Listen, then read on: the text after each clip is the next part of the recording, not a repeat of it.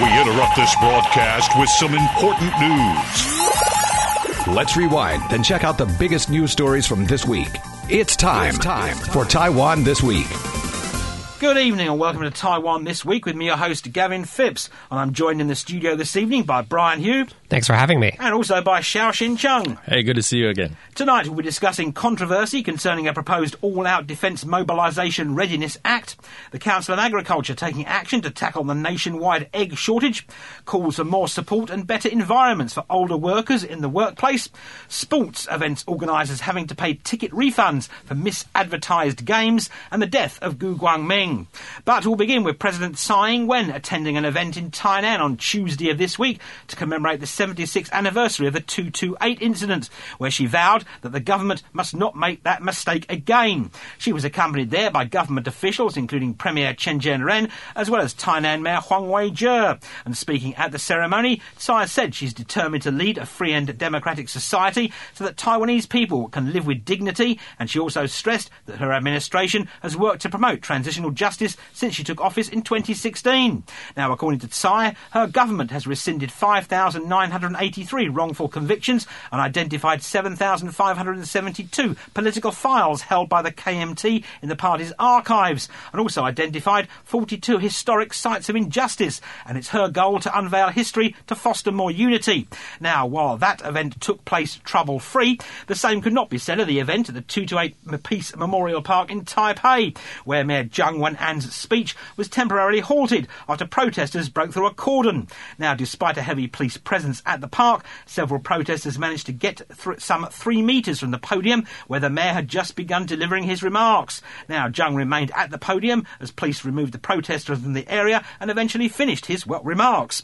Now, during his remarks, Zhang apologised in his capacity as Taipei mayor for the police's confiscation of contraband cigarettes from a woman in Taipei on February the 27th of 1947, which was the flashpoint of the protests in the area.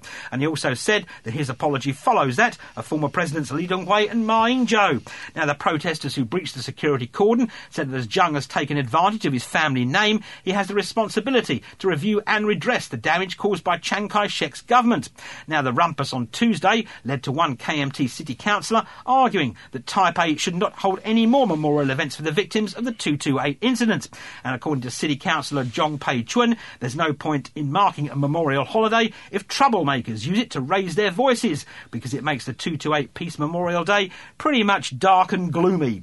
Needless to say, Zhong's comments sparked an angry backlash, with several DPP city councillors saying that cancelling the event in the capital would only result in more controversy and not be conducive to healing the scars of the incident. So, Xiao, a pretty bog-standard event in Tainan, but of course a bit of a rumpus in Taipei. Yeah, and it is definitely to be expected, right? Given the identity of Jiang Wan'an, the mayor Jiang Wan'an, given that he is the great-grandson of Chiang Kai-shek, who is deemed to be chiefly responsible for this whole 228 incident or massacre. And of course, just like President Tsai Ing-wen said, in her administration, she's been pushing very hard for transitional justice. And just like she noted, she's been identified a lot of mistrials and wrongfully convicted cases, and even payback some victims, and then declassify documents that shine lights on all of these dark corners in the so-called white terror era. But there's a lot to be done that is still short of the full transitional justice, and chief of which is the symbol of dictatorship that's still standing largely in for everyone to see, or Taiwanese and international tourists to see in the center of Taipei, which is the Chiang Kai-shek Memorial Hall. And I think as long as that hall stands there and the statue of Chiang Kai-shek keeps standing there, I think there will be protesters protesting 228 memorial events all throughout Taiwan, because if you think about in the shoes of the victims or the family of victims, they have to suffer every year, seeing that the so-called in their mind the butchers of the families standing in proud stance in the center of Taipei. So I think this is to be expected. So I think in our country there's still a lot to be done in terms of transitional justice, and on both sides, I would really hope that people can understand that there's a lot still to be done. Yeah, that's right. And so it's still controversial what to do with the Chiang Kai-shek Memorial. That was one of the recommendations of the Transitional Justice Commission before its dissolution last year, that the statue be removed and the structure of the memorial be changed to a park to remember the past. Because, as I pointed out, it's a temple, effectively, to Chiang Kai-shek. And Jiang Wan'an, some have defended him, saying that he just happens to be descended from Chiang Kai-shek, and so he shouldn't be blamed for this. However, he did actually change his name to Chang to claim the Chang family legacy when he and his father, John Chang, decided to pursue political office. During election campaign last year as well, when asked where he would take foreign tourists to see a attraction in Taipei, he answered the Chiang Kai-shek Memorial. And so that's, apart from being a bad answer, that doesn't really reflect well regarding the seriousness of addressing these past crimes. And so there are all these statues around Taiwan. And, for example, recently there was still the recommendation from the Control Ren to declassify further files. There's still lack of clarity regarding Lin Yishong's family's killing, for example. And in Tainan as well, which is DPP controlled, there has been controversy regarding the streets that are still named Zhongzhen Road after Chiang Kai-shek, which are also a symbol of authoritarianism and present in city maps just across Taiwan, not even just in Tainan, but just in many places. And so I think it points to that there's still quite a lot of issues there. And so this kind of hand-waving, saying that, well, because people are rowdy and calling attention to these unrectified injustices of the past, I mean, it's kind of, it's expected, I think, from the KMT, but then it is also a disappointing response. And of course, Brian, there was before even 228 Memorial Holiday started, and it was announced that Jiang Wan'an would attend the event, there was already controversy. Yeah, that's right. And so groups that have historically cooperated with the Taipei city government pulled out of that because of the fact that it would be under Jiang's administration. There's been controversy recently regarding, for example, lack of clarity with the visit of Chinese officials to Taipei, that their schedules are not publicized because of perhaps fearing protests and so forth. And so I think particularly now the civil society groups that were willing to work with the Taipei city government in the past would be much less willing. But I think particularly with Jiang as the mayor of Taipei and someone like Hou Youyi, who is responsible for the events that led to Na Lendeng's self-immolation during the White Terror, it really does point to that there's still a lot of these issues in which people that claim this legacy of the past or have links to the past, Taiwan's authoritarianism in previous periods, can still be elected to office. And Xiao, what about young people? I mean, obviously, it was a holiday. Do you think young people understand what it is, what happened, what took place, who was to blame, or do they just know it's a holiday?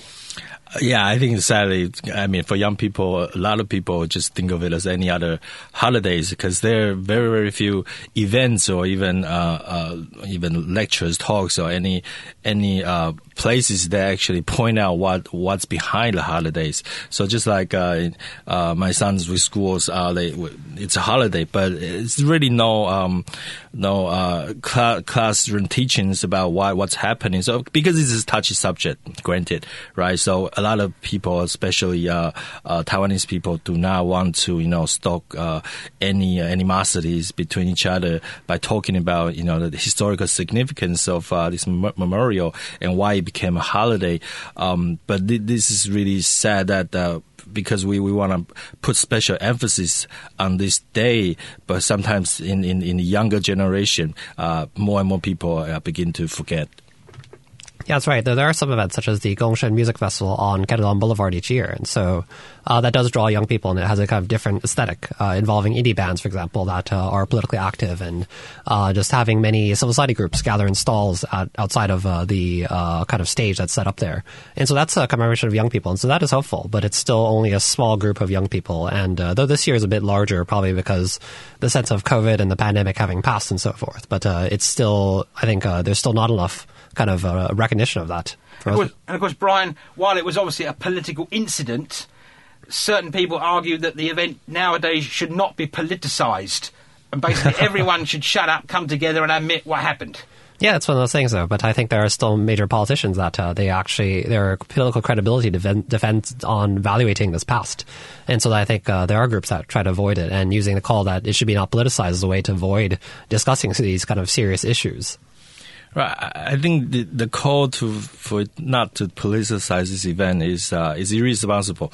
Because first of all, the most important element in any transitional justice system is recognition or consensus. So right now in Taiwan, there's no consensus in what happened in 228. You know, on one side it is a riot, and on the other side it's a massacre. So if we cannot even have a consensus on what happened and who is responsible and what are the historical documents behind this, and we didn't even put anyone behind bars or even punish them for what happens, then there cannot be transitional justice. There cannot be consensus and recognition. So that's why it will keep being politicized until that day has come.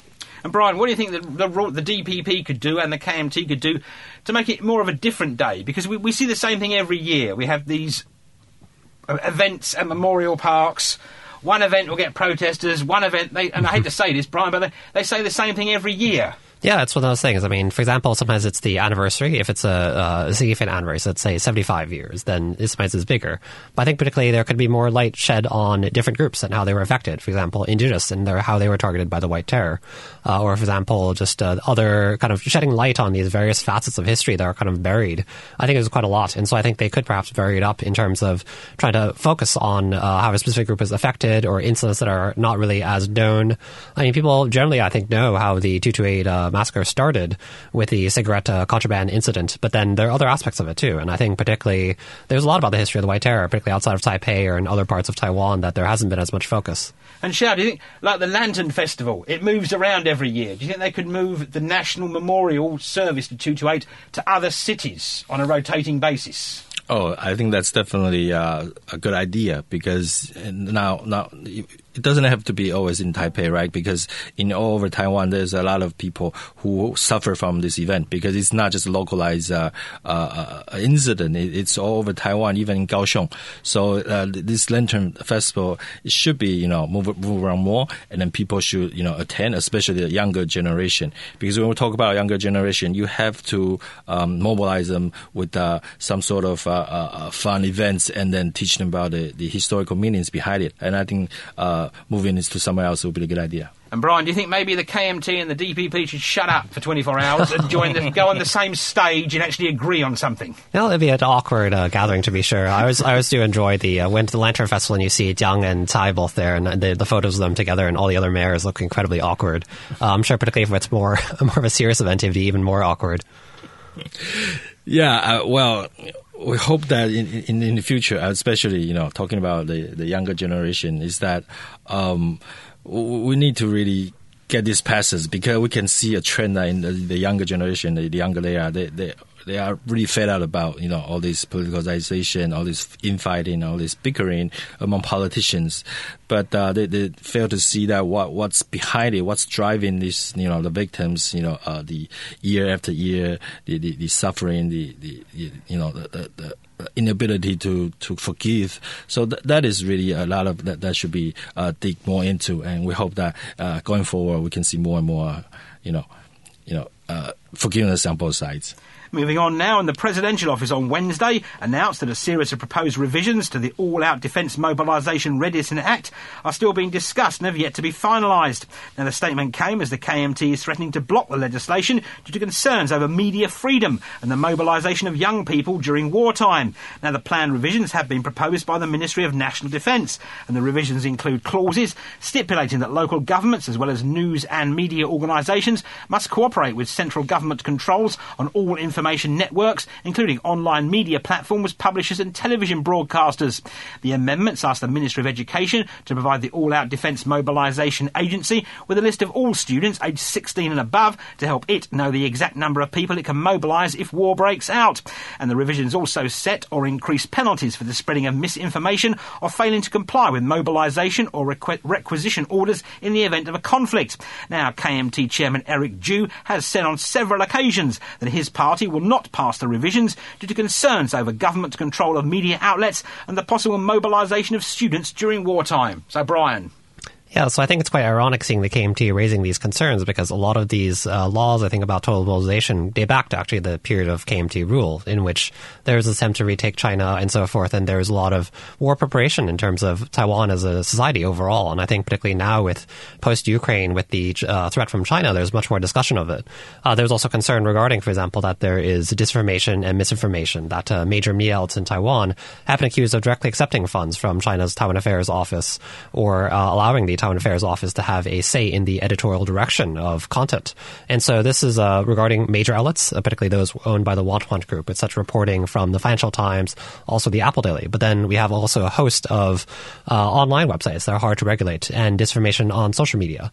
And so the KMT has, for example, tried to target this, saying it is similar to the Digital Services Intermediary Act, an attempt to crack down on political freedoms and so forth. But then particularly these censorship requirements existed during the authoritarian period as well. And I think now, I don't think actually the Tsai administration would actually go after these kind of outlets in a way that infringes on political freedoms. I think that's something that Taiwan really needs to uphold to distinguish itself from China. And so it is kind of being attacked as an issue, but this is leveraging on for politics. Xiao, I mean, surely in the event of war, in wartime, the central government at the time should theoretically have the right to control the message.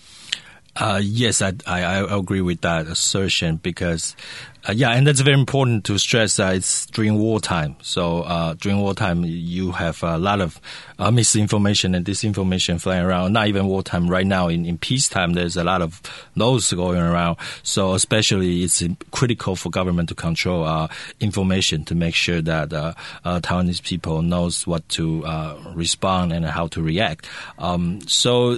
That sounds reasonable, right? So right now, I think this act is just in the process of being drafted.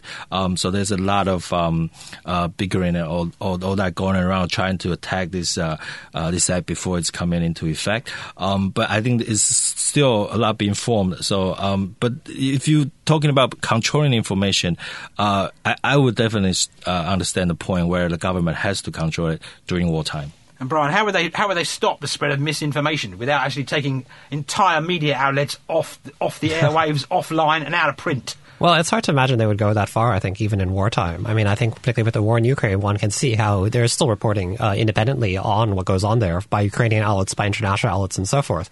But then where these laws are used, it is more to go after the disinformation or misinformation that's targeted. And so it does depend because there are some outlets in Taiwan that one does not know how they will react in wartime. They could potentially serve as platforms to spread misinformation and disinformation. But I think that particularly as a journalist, there is a need to be concerned about freedom of information and freedom of press, but I also don't think it's as likely, and I think that this would occur. Particularly, I think it would actually focus on misinformation and disinformation. And so the question is, particularly now, even just with the current measures, is that enough to prevent the spread of misinformation and disinformation? And so it's very hard to prevent that from happening, even in wartime or during peacetime. And so there's kind of consideration of those measures, but I don't actually think it would be used to that extent. Right. So one way I think it would be used is, that's my speculation, is to, because right now in peacetime, when we're dealing with misinformation and disinformation, we, or even the government tends to err on the side of, being, trying to, freedom of speech and freedom of press, so not to control too much what can be said and what can be reported. But during wartime, I think that scale will be adjusted a little bit, and to make sure that some organizations who might have enemy behind it, the information can be properly controlled and properly tightened. So I think that's a way that's gonna go into this act. But there's still a lot of ideas still going around. So I think I wouldn't be too much concerned about what this act is going to do. And there's been a major off and problem, basically, and a setback for breakfast eaters in recent months here, as Taiwan is undergoing a national egg shortage. On Wednesday of this week, Agriculture Minister Chen Shih-chung said he's anticipating now that the shortage could be over by the end of this month, as the government is introducing short and long-term measures to address the problem. Now, according to Chen, up to 5 million eggs will be imported from Australia by the end of March to fill the current daily deficit of between 500,000 and 800,000 eggs, and those eggs are first being allocated to food processors so they can release their stocks of locally grown eggs to meet domestic consumption. The first batch of 360,000 of the said Australian eggs arrived in Taiwan on Tuesday evening. Now, the government has said that it will absorb the price difference of the imported eggs, and the imported eggs will not affect local retail prices. And it had to import the eggs from Australia due to widespread avian flu outbreaks in Japan, causing an egg shortage there also. Now, the Council of Agriculture has earmarked 1.8 billion NT this year to help local poultry farms renovate and modernise their operations, which are moves seen as key measures to achieve full self-sufficiency. Now, the modernisation plan is part of a 3-year, 3.3 billion NT government programme aimed at increasing the local poultry farming sector's resilience to outbreaks of bird flu and the impact of global climate change. So, Brian, has your breakfast been affected? So far, not really. It's actually kind of interesting because I think there's a lot of discussion of egg shortages, how they affect consumers, but a lot of the costs will probably be passed on to restaurants and eateries because so many people in Taiwan eat out, and it's sometimes much more affordable to eat out than to make food yourself. And so there's that. And there have been effects of inflation generally in the world, post-Ukraine and so forth. But also in this case, it's regarding the avian flu. And so there are measures being taken to alleviate the shortage. But then it has become fodder for political attacks. The Pan Blue Camp has, for example, framed this as a specific fault of the Tsai administration in terms of supply shortages or lack of coordination, and framing it as a kind of major issue there. And it's also kind of interesting, too, because there is such concern about price hikes in Taiwan regarding everything from toilet paper to Panadol or masks. There's all this kind of hoarding behavior that occurs, too, when there are fears of shortages. And so I think perhaps this is also a case. And Xiao, of course, the Council of Agriculture came out a few weeks ago and they blamed the weather for the shortage of eggs, which I thought was pretty inane, really, yeah? Yeah, but like the Minister of Agriculture did say that, the production of eggs depends on a lot of factors. It's just about a chicken laying eggs, because it's about how you import a chicken and all the supply chain issues, and also the avian flu, and definitely some weather may be affecting the production levels. So, and also the feed and how the new chicken and the old chicken, how they change hands. So this is a lot of issues going on into how we get the egg production to ramp up. But just like Brian said, it is a lot of speculations, and Taiwanese people tend to hoard stuff when there's a wide speculation going around. So that might go into it a little bit. So I wouldn't be too worried about the egg shortage in the short run. And Brian, what about, do you think people are hoarding eggs? Well, I think that's the thing that's interesting, though. You can't hoard eggs beyond a certain expiration date, so that presents this behavior. But, I mean, dovetailing even what we talked about a little bit earlier about disinformation, I mean, there's 208 PTT accounts that have been found spreading disinformation about the egg shortages. And so even this gets leveraged on for disinformation somehow. And so it's a bit strange when it's about eggs and so forth. But I think shortages, I mean, it becomes a matter of political concern that way, I guess. And what have those PTT pages been saying?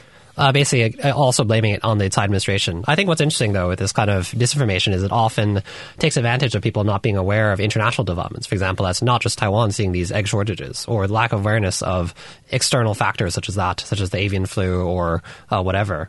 And, of course, Xiao, the government did say it would be absorbing the cost of the imported eggs. But, of course, when the government absorbs costs, us three as taxpayers also absorb the costs. Yes, but that is something that the government has to say in order to alleviate all the stress and anxieties in this so-called shortage scenario, right? Because what else are they going to do? Because the chicken is just not laying the eggs, and if they have to import it, the best they can say that it's okay. Everyone's not going to be affected because we will absorb the costs. And have you seen a shortage of eggs in your local supermarket shelf, Brian? To be honest, not really. I live next to a egg vendor, and they seem to still have tons of eggs. I just see the trucks coming in every night full of eggs, so I have not actually seen that personally. And Xiao, your local supermarket? No, I barely noticed at all. Really? Because I've noticed in my local supermarket. You did? Yeah. You go in there some days and it's just bare of eggs. Whoa. Yeah, it's always a question for me if that's people hoarding or if it's the actual shortage, though. I mean, you can never really tell at this point, basically. Oh, it's just people that like to eat fried eggs. Yeah. There's a lot of them in my area, obviously. Anyway, we have to take a short break now, but we will return after these rather important commercials.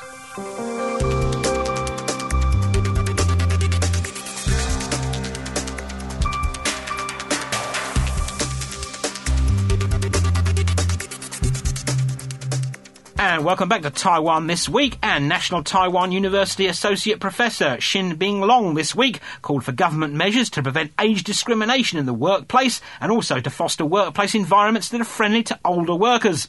The call comes as the number of workers aged 60 and over is growing significantly now.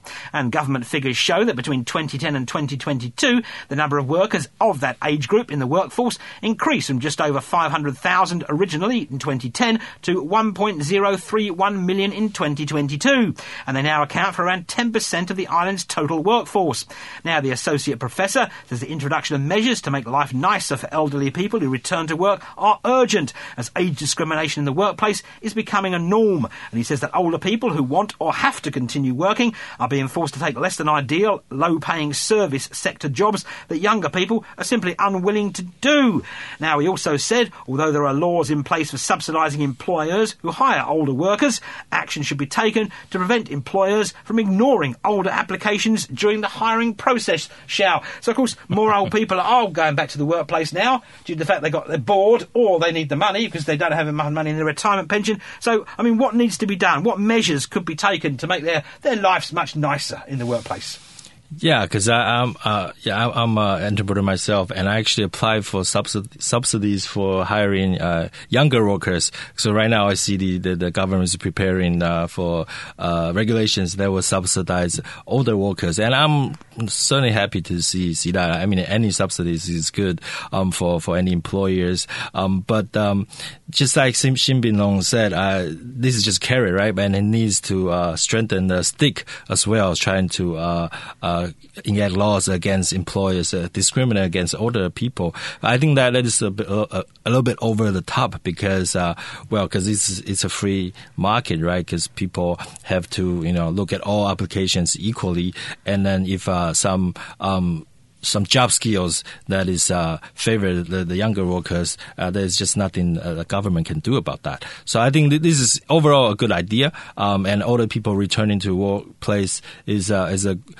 generally a good trend, so that can slow down the diseases or Alzheimer or any kind of old age disease if they return to work, and they can more sustain themselves. But overall, I think this is in the workplace, this is still a lot to be done to make sure it's a safe environment for older folks. Yeah, I think so. I mean, Taiwan is particularly on the way to becoming a super age society, and so this is going to be increasingly an issue. So there are older workers returning to workplace and so forth, but also people taking on other jobs, such as in convenience stores as security guards and so forth. And so I think particularly there's a kind of lack of variety in such work, and so maybe there could be ways to provide for more forms of work that elderly could take on, or allowing for more kind of social acceptability of that. But in that sense, I think it also points to the failure of the social safety net that older workers do have to return to the workplace, perhaps after retiring, though sometimes perhaps they just want to work. And so it is a question there. And social responsibility, Xiao. I mean, obviously, when I go to my local 7-Eleven, they're usually predominantly younger people working there. Right. But do you think older people could work in the 7-Elevens as well? Well, I certainly see some older folks working in my local 7-Eleven. And, I think a lot of them in training, so they may take a longer times to get on board. But I think they definitely see a trend of older people returning to workplaces. And just like Brian said, this is generally socially acceptable. I mean, generally, because people tend to respect elderly. So, and then if they have a lot of will to be in a workplace and sustain themselves, I think we're generally okay with that. Yeah, I think there's a lot of volunteer work currently taken on by elderly as well. I mean, for example, in subway stations, directing people, or on the streets, or I guess volunteers in public institutions, or whenever you go into a post office and there's like two people there that give you point to where to take your ticket to line up. Oftentimes they are elderly people, and so I think there's that. And so there are kind of places, I think, and sometimes it is actually currently taken up by volunteer work, but I think then providing for ways for them to kind of make a little bit extra income in retirement or just survive because of the lack of a social safety net. I mean, those are still questions I think to be pondered. And Xiao, you mentioned the fact that in Taiwan, being Taiwan, I mean, people are brought up to respect elderly people. But do you think there are some employers who shy away from employing elderly people for, like, odd reasons? Definitely, there will be employers shy away from old people, just like there will be employers shy away from younger people's, because all sorts of reasons, right? Because any kind of employees are different. So the job skill they're looking for, some may be legitimate, I don't want to say legitimate discrimination, but in some workforces they require job skills, for example, like internet skills, and it can be said that older people tend to be less skillful in terms of internet stuff. So that might constitute a reason for employers to not trying to hire older folks. So that is also a reason. But sometimes the employers may just be thinking about, the production issues or that, and that might not be. There will not be reasonable grounds to discriminate against older folks. And Brian, you think these subsidies the government are going to offer will actually make more people hire elderly people? It's a good question. I think it's more of a question of broader cultural attitudes rather than subsidies. Because I think the government tries to use subsidies to encourage everything from having more children to then hiring older people. It's not always the most successful. But I think it's more the issue of social attitudes and cultural attitudes. Because you don't see, old people, they can't do a certain job. You don't see many old people doing Uber Eats or Food Panda, for example. Yeah, I do think I see more and more, which is a bit concerning, but that does occur. So I think it is one of those questions, though. What are the jobs that are suitable for older people that perhaps won't be able to work as long hours, for example? And moving on again now, and the Sports Administration has made it mandatory for sporting event organisers to pay ticket refunds if events advertised are not played as described. Now, the rather odd move comes after the Taoyuan Leopards' Dwight Howard sat out a home game against the Kaohsiung Aquas on December the 18th due to a sore knee. And the game had been advertised that Howard would be playing. Now, his absence sent some fans, and I'm using the word fan there very loosely for obvious reasons, into a tizzy fit as they argued that they had only purchased tickets to the game because the former NBA star was scheduled to play. Now, Leopards general manager Sui Jia apologised to the fans and he stepped down from his post 3 days later, and the team announced a compensation package for supporters who attended the game. Now, according to the Sports Administration's Competitive Sports Division, the standard agreement stipulates that items that must or need not be disclosed by game organisers, and Howard did not play in the game as the team had advertised. Now, the Plus League's Kaohsiung Steelers, who recently signed Jeremy Lin, did not repeat the Leopards' mistake and did not advertise at which game Lin will be making his debut for the team. Now, under the Consumer Protection Act, sports teams whose advertising does not accurately describe the games that are played must be first given a warning, basically in accordance with that law, and apparently repeated offenders can get a fine of 300,000 NT. Now, I didn't quite understand this story, Xiao, because, if you support the Taoyuan Leopards, you're going to go and see the Taoyuan Leopards whether Dwight Howard is there or not. That is exactly right. So I don't understand this as well. Because whether a player plays or not it's entirely up to the coach, right? If the coach feels he can play the player to get an advantage, they certainly will play. But if the player is injured, whether it being beforehand or during the game, then the coach will take the player out of play. So it should not be, it should not be up to the fans to decide. That's what I'm saying, because it's sports. So the fans pay the ticket to see the team. If certain player doesn't play, I don't think that they have any right to ask for a refund. But certainly in Taiwan, things like this happen, and people cry foul, and then they protest to the government, and the government being, being chaired by somebody who needs to run re-elections, they need to pay attention to sort of news like this. So they will have to respond, and so that's why we are discussing this right here. But to me, it's absurd. Yeah, so too with eggs, with the government taking on the market costs, and so too with basketball players, apparently. I also do wonder in this case about these people that claim to be fans of Howard when they want him to play with an injury just because they bought a ticket and they want to see him play despite being injured. So there's that as well. But it does seem a bit absurd. There is the issue when, let's say, an international artist comes to Taiwan, but then they can't make it, or they have COVID, or they have a visa issue or something like that, and just for various things they cannot control, they cannot make it. Maybe in those cases that refund is justified. But then regarding this, it's a basketball game and perhaps he's injured, and so people just want to see him go play despite that. That's a bit strange. Because, a player could go, basketball, baseball, a player could go onto the pitch or the court, trip over accidentally before the game started, and have to be taken off the court. Exactly. Do fans then have an argument, hey, he didn't play, you said he was going to play, where's my money back? Yeah, it's a bit strange there. I mean, there's fixation on these superstar players now, but then it's not always helpful for the sport, for the players, or I think just in general in that sense. And Xiao, I mean, if it gets put to like the concert sector, a famous band, for example, could come over from Europe or America, and maybe their guitarist is sick, and they have to get a temporary guitarist in. Can the fans of this band then demand a refund because the actual band guitarist wasn't playing? Exactly. So this is going to create havoc, I mean, in the not only sporting but the entertainment industry, right? Because how do you define misadvertised? I mean, it's so vaguely defined, so people can just take advantage of this and then see some show and then afterwards they ask for refund.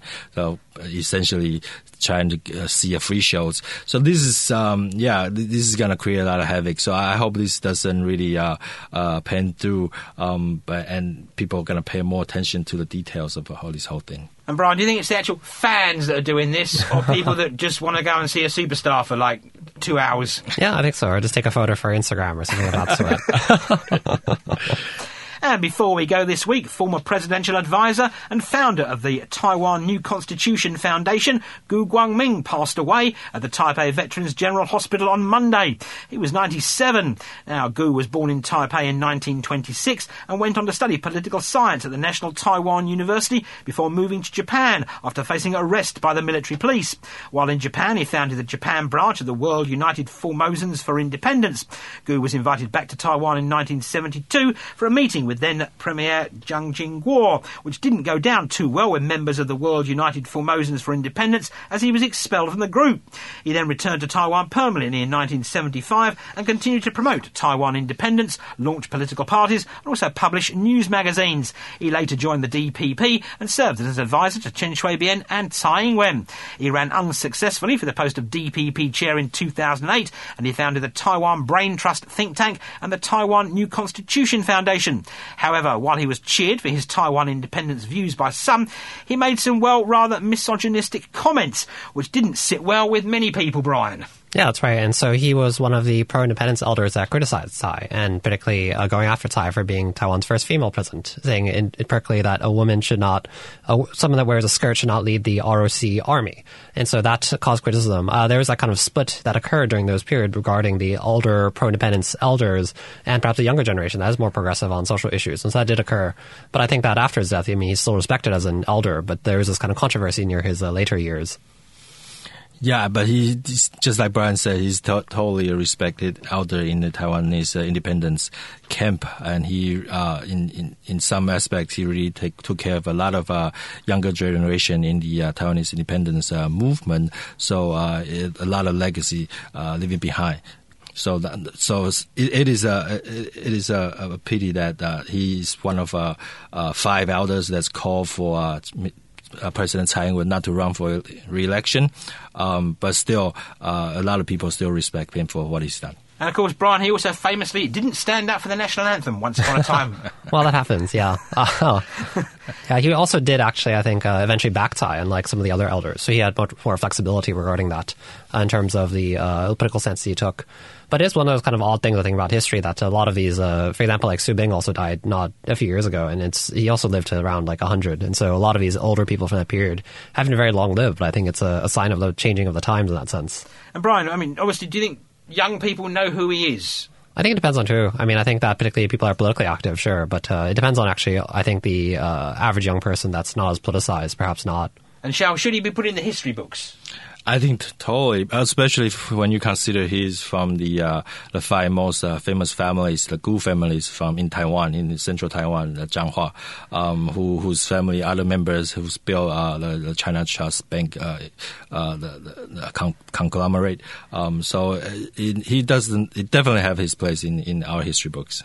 Yeah, I think so. I think there's kind of no denying this in terms of that. I mean, in terms of being a historical figure, his influence is quite large. I mean, a lot of odd things that occurred during the democratization movement, for example, just sneaking back to Taiwan, appearing at rallies or things like that, that also was part of his kind of very storied history. And so I kind of wonder about the ability to kind of remember some of this history that's not as in the official history books or whatever, but a lot of key figures of this period, I think, are passing on. So it does raise these questions. And of course, Xiao, he also did talk about China. Taiwan and China being brothers, and China should accept Taiwan if it declares independence? Yeah, I mean, the Gu family is a lot of different views, because if you consider it, very first, the Gu family, he's actually worked with the Japanese government back in the day. And then there's a lot of Gu brothers who work with the KMT, and then he is in the Taiwanese independence camp. So he definitely has a very strong view that Taiwan should be our own country, and then China should respect Taiwan's sovereignty. Yeah, I can't really see that happening anytime soon. And that's all we'll leave it here this week on Taiwan This Week. And I've been joined in the studio today by Brian Hu. Good night. And Xiaoxing Chung. Good night, everyone. Thanks for tuning in to this week's edition of Taiwan This Week here on ICRT with me, Gavin Phipps. And don't forget to check out Taiwan This Week podcast on your favourite podcast apps, where you can get access to all our previous shows. Tune in again next Friday evening at 9 for another informative look at the top stories of the week with Taiwan This Week. And don't forget to also check out our podcast on our website, icrt.com.tw. Now keep it here for more music and news only on ICRT FM 100.